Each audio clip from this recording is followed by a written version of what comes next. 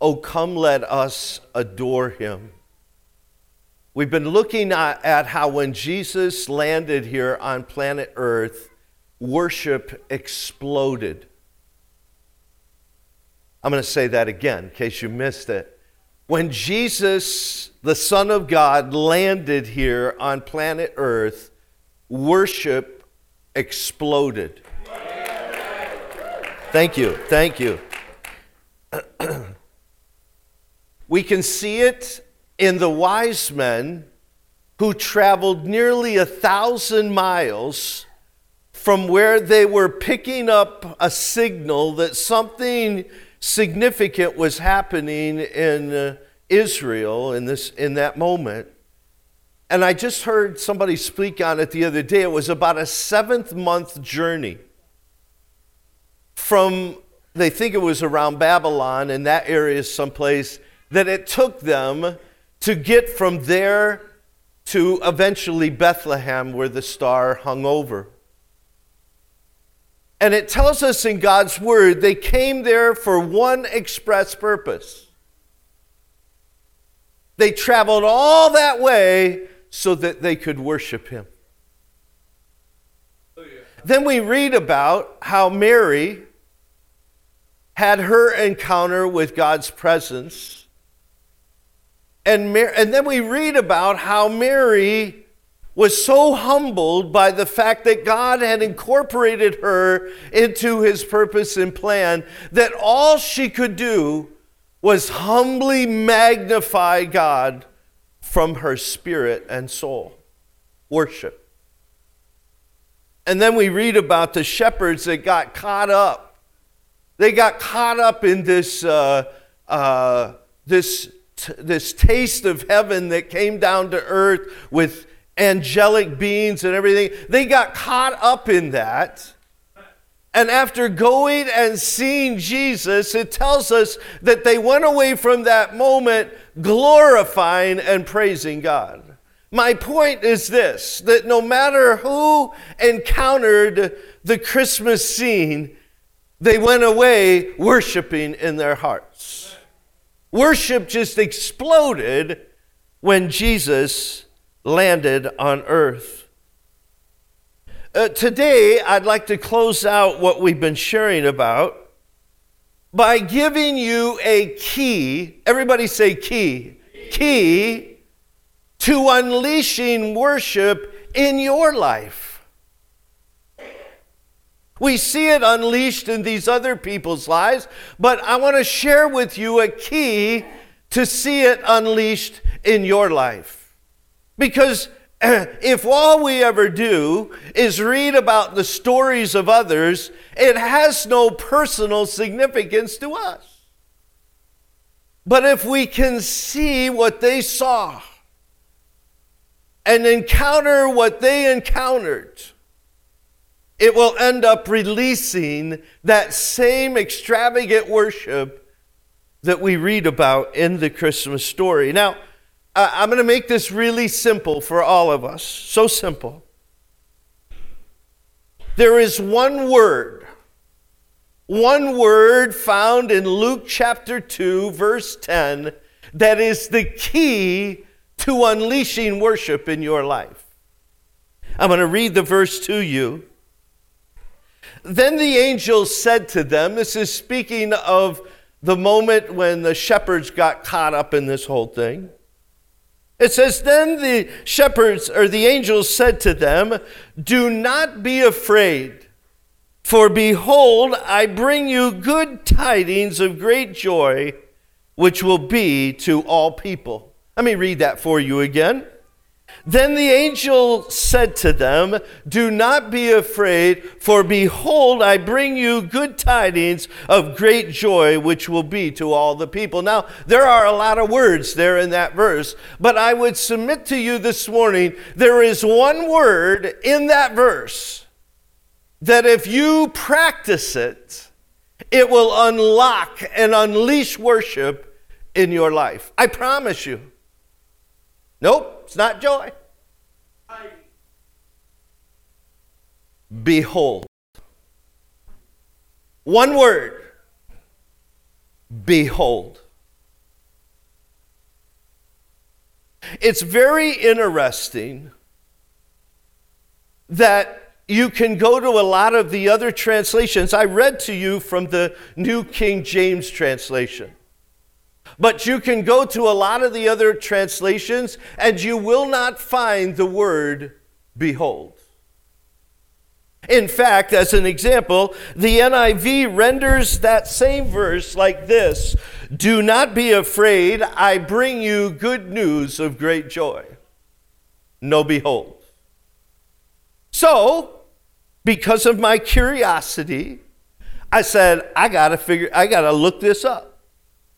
So, one of the helpful tools of understanding the Bible is what's called the interlinear translation.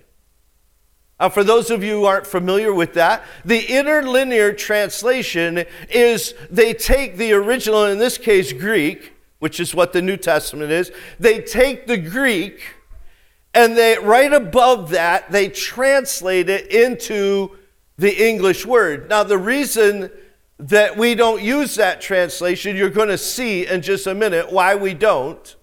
But it is very helpful when you go to discover what the actual words are in the Greek translation. Now, I'm going to read that to you in English. I think I may have it for you in a slide here. Go ahead, try that next slide there. Listen to how it's literally worded. Not do be afraid. Behold, for I announce good news to you, joy of great. Now, can you understand why we wouldn't read that, right? Because it's like, oh, whoa, where are we going here, right? But, lo and behold, behold is in the original language. One word to unlock worship in your life and in my life, the word behold. I came to discover that both in the Old and New Testament, the word behold is used over 1,500 times. 1,500. That's a lot. Now, I don't know about you, but it seems to me like we don't use the word behold in our everyday language. Like you don't hear anybody going around like, hey, behold, come over here. Behold, behold this, behold that. No, unless you were at a Shakespearean play or something where the actors may be saying, so, behold. You just wouldn't see that in everyday language. We use words more like this, like, check it out. Right? Check it out. Or we say something like, would you look at that? In fact, there's a comedian who made a name for himself by simply using the phrase over and over again, would you look at that? So, because we don't use the word behold in our everyday language, when we read it in the Bible, we just kind of read over it. We just kind of read past it, like even some of the translations decided to leave it out because we don't talk like that today. But in leaving it out, we would miss the key to unlocking worship in our life. It is a little bitty Greek word. It's only 4 letters in length. And it's pronounced edu. I want you to practice with me. It's kind of like that French adu, but edu. Say it with me, edu. Just 4 little letters. Behold, edu. Behold in biblical terms can mean look, open your eyes, pay attention.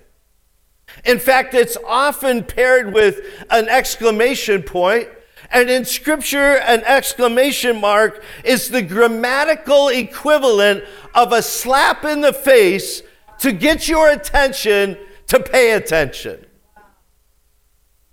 Behold! It's not a gentle request. It's not like, well, if you want to. It's a passionate plea.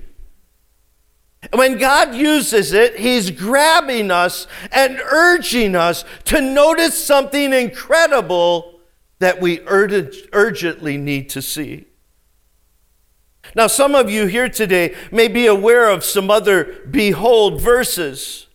For example, in Isaiah 43:19, Isaiah wrote this, "Behold, I am about to do something new. Even now it is coming.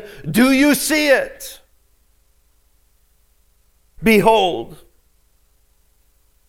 Isaiah, when he was writing that, was prophesying, writing on behalf of God, that something new was going to happen. And most people aren't aware that this verse is actually pointing to the birth of Jesus Christ.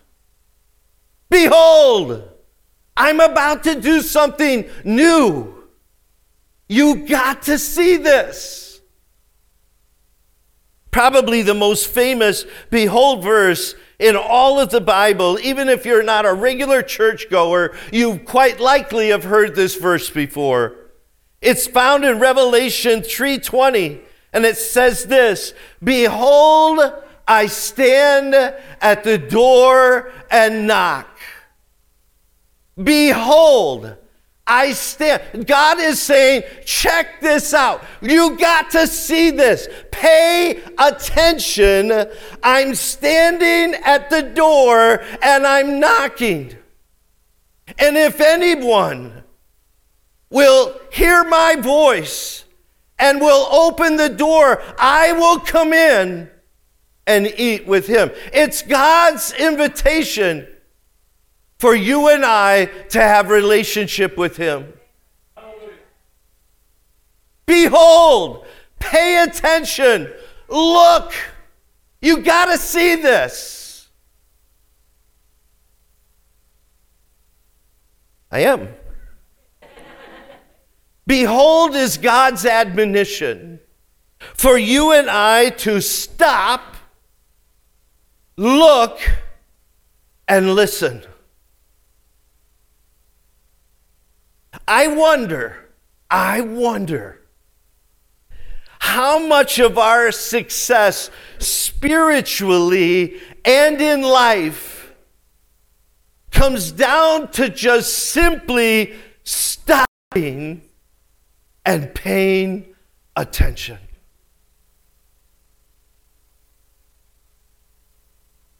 The greatest need anyone in this room has, or for that matter, anyone on planet Earth has, is to know God. That is your greatest need. That is my greatest need. To know who God is. It's greater than any financial need you or I have. It's greater than any physical need that you and I have. It's greater than any relational, greater than any sociological, greater than any political need that any one of us has, our need to know who God is. Conversely, the greatest ploy of the enemy of our souls is to make sure we stay distracted from knowing who God is. That is his greatest ploy. That is his greatest way of keeping us from us finding our true needs satisfied in life. And what does he do? He uses ways to keep us from paying attention.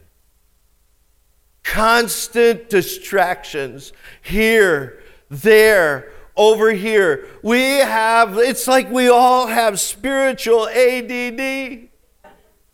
Oh, we can't. Our culture particularly has found itself in a place where we just find it difficult to stop. Just stop and behold.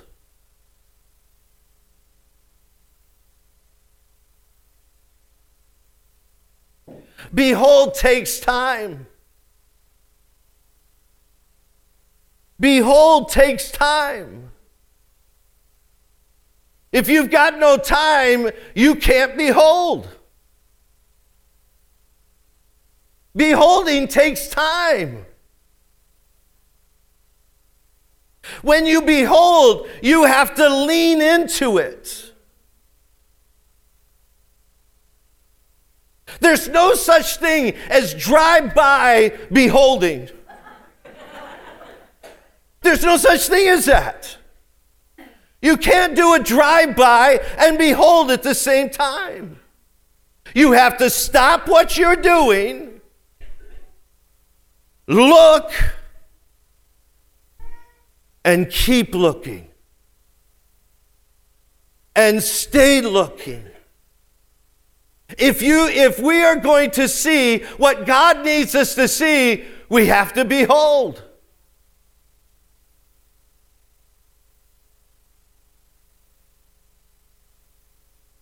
The shepherds beheld who God is and what he was doing because they left behind the usual for the unusual. They left what was their everyday to go and see a miracle. Now, back in the 90s, there was this fad, and they were called stereograms. Some of you may know them by this name, a magic eye. Anybody?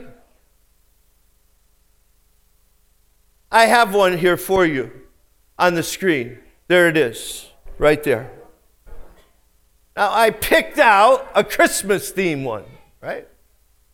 How many of you know what I'm talking about? I mean, obviously, some of you in here haven't lived long enough to know. But they were in the papers. Do you remember? Yeah. They used to put them in the papers, and you try to see what you were supposed to see. Now, on the surface of this thing, if you look at it, I realize it's a little ways away, so it may be hard to see. Please leave it up. Thank you. It may be hard to see, but there are some stockings on there. There's some candy canes. There's some bulbs and some bells, and the greenery looks like Christmas greenery, right? So your initial look at this, it looks like wrapping paper, right?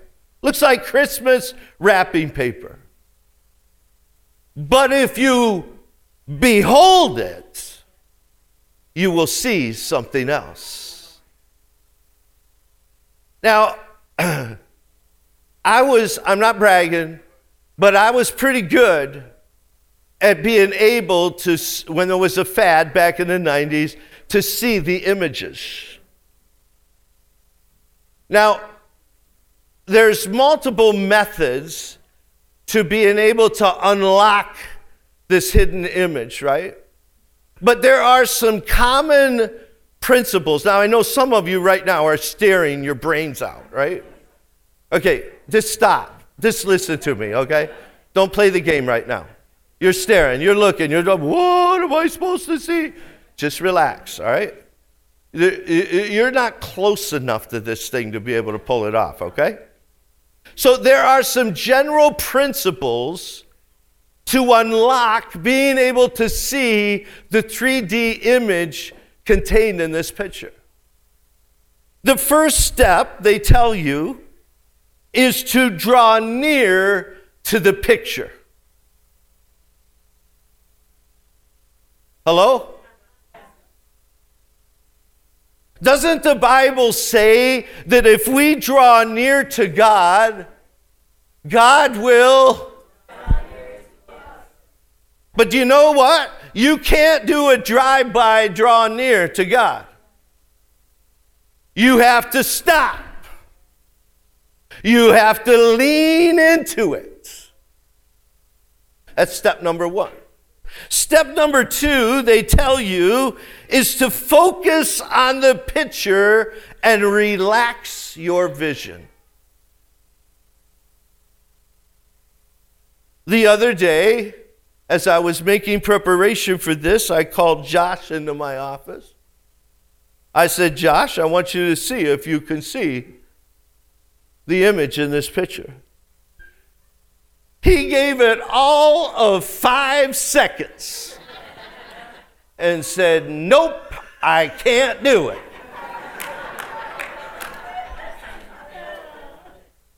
That's it right there. 1, 2, 3, 4, 5.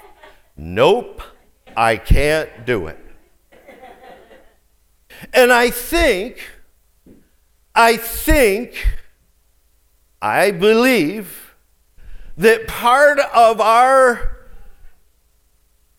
spiritual ADD problem is that we don't give it more than 5 seconds till we conclude, I can't do it.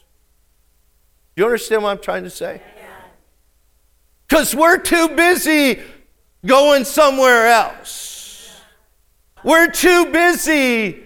And when we sit down to maybe take a quick look, we think, well, I need to go do this and I need to go do that. You can't behold and keep up with the usual. You have to trade the usual for the unusual. Number 3, by the way, when it means relax your vision, what works for me is I cross my eyes. I'm almost done. I'm sorry I'm taking so long. I cross my eyes. Now, to give you an example of what I'm talking about, relaxing your vision, have any of you ever fallen asleep to the TV? Anybody? Everybody, right? Have you ever had that moment when you're almost there? You're out. You don't know you're out yet, but you're almost there. And there's a couple TV screens in your vision. Anybody? I'm like, I got 2 Perry Masons going on right now. Which one am I supposed to look at? And then the next thing you know, you're out. Right? That's what it means to relax your vision. You're seeing stuff cross-eyed right now. Have you ever fallen asleep reading a book? Does anybody read books? Okay. And or the paper or something, you've fallen asleep, and the words get blurry. You are relaxing your vision. Your vision is starting to relax. You see, part of the problem in our inability to behold is we can't relax. Just relax. It's the key to unlock worship in your life. The third step is after you have drawn near and you have relaxed your vision, stay in that mode. Stay in that mode. Whenever you do these little picture things, and you start to see what you're supposed to see, there is something intuitive in us that says, I got to get back to normal. Whoa, what's going on here? This ain't right. I got to get back. I'm cross-eyed. Am I going to stay this way? You're looking like this. You're like, whoa. There's something in us that wants to say, I got to get back to the way things I'm used to. But in order to see what we need to see, we need to stay in that mode. when that happens, this image begins to materialize. And there's something about, it's the weirdest thing ever. When you see that, what you're supposed to see in this picture, you can look at it from different directions. It's weird. It's weird. I don't know what to tell you. But you realize you're caught up in something that is very different and unique. The writers of Scripture spoke of seeing Jesus in this way. In Hebrews chapter 12, the writer called us to fix our eyes on Jesus. And then he goes on to say, consider him. Dick Grout, in his book, The Art of Leading Worship, says, fixing your eyes on Jesus is the key to worship. To fix in the Greek means to look away and look to. That's the first step of beholding. To look away from the things that normally have my attention and look to Jesus. But the second step of considering him will help the image become emboldened in your minds. When we consider in our language today, it means we take a little bit of time to usually briefly think about something. But again, in the original language, it means much more than that. It means to fix or fill your gaze with whatever it is you are considering. Is it any wonder that the wise men saw something? Think about it. That's what they did for a living. They were beholding the heavens, looking to the stars. My wife, sometimes when we get home at nighttime and there's a clear night, that once or twice in Western New York, we'll be walking down our sidewalk and she'll say, look at the sky. Isn't that beautiful? And I'm, normally I got my head down, make sure I'm not tripping over something. And I'm like, yeah, that's cool. And you keep right on going. She was beholding in that moment.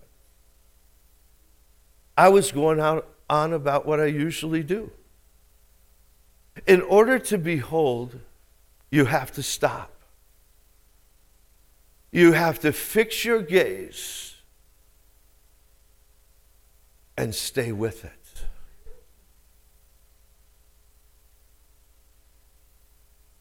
I'm going to invite the worship team to come back to the platform. Now, here's the thing. You're thinking, what does this have to do with worship? What does this have to do with come let us adore him?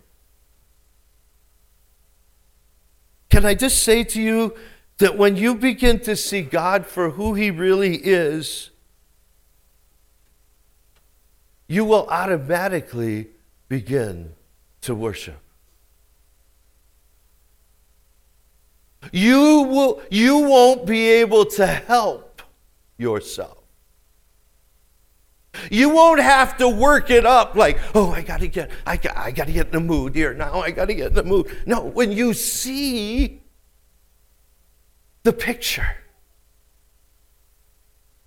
the reason that the shepherds came away from their moment worshiping and praising God, the reason Mary was on her knees in her heart magnifying and praising God, the reason the wise men traveled nearly 1,000 miles so that they could fall down prostrate before Jesus was because they saw who God really is. And all they knew to do was to worship.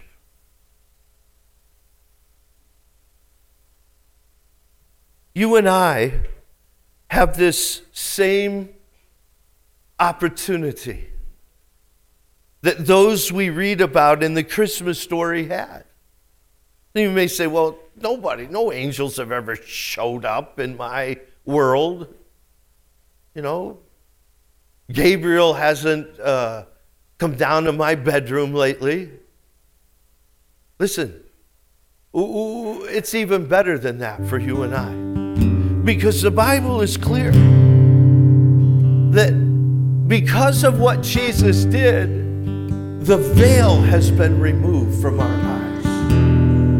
If we want the veil removed, it's been removed.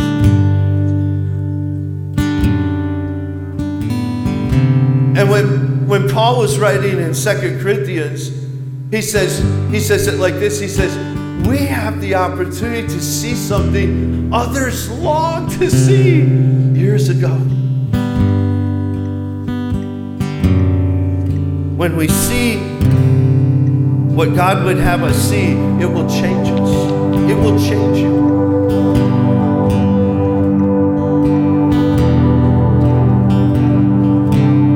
But in order for that to happen, we have to be willing to stop, to look, and to listen. We have to be willing to be. Lord, you're looking a little fuzzy right now, but I'm gonna hang in there. I'm gonna keep my eyes fixed on you. I'm gonna consider you. I'm gonna fix my gaze and fill my gaze with you. And I'm telling you, if you stay in that mode, when everything in you is saying, go back to doing the usual, go back to what's normal. This is uncomfortable. I'm not used to doing it. If you hang in there, what you need to see about who God really is will start to take shape.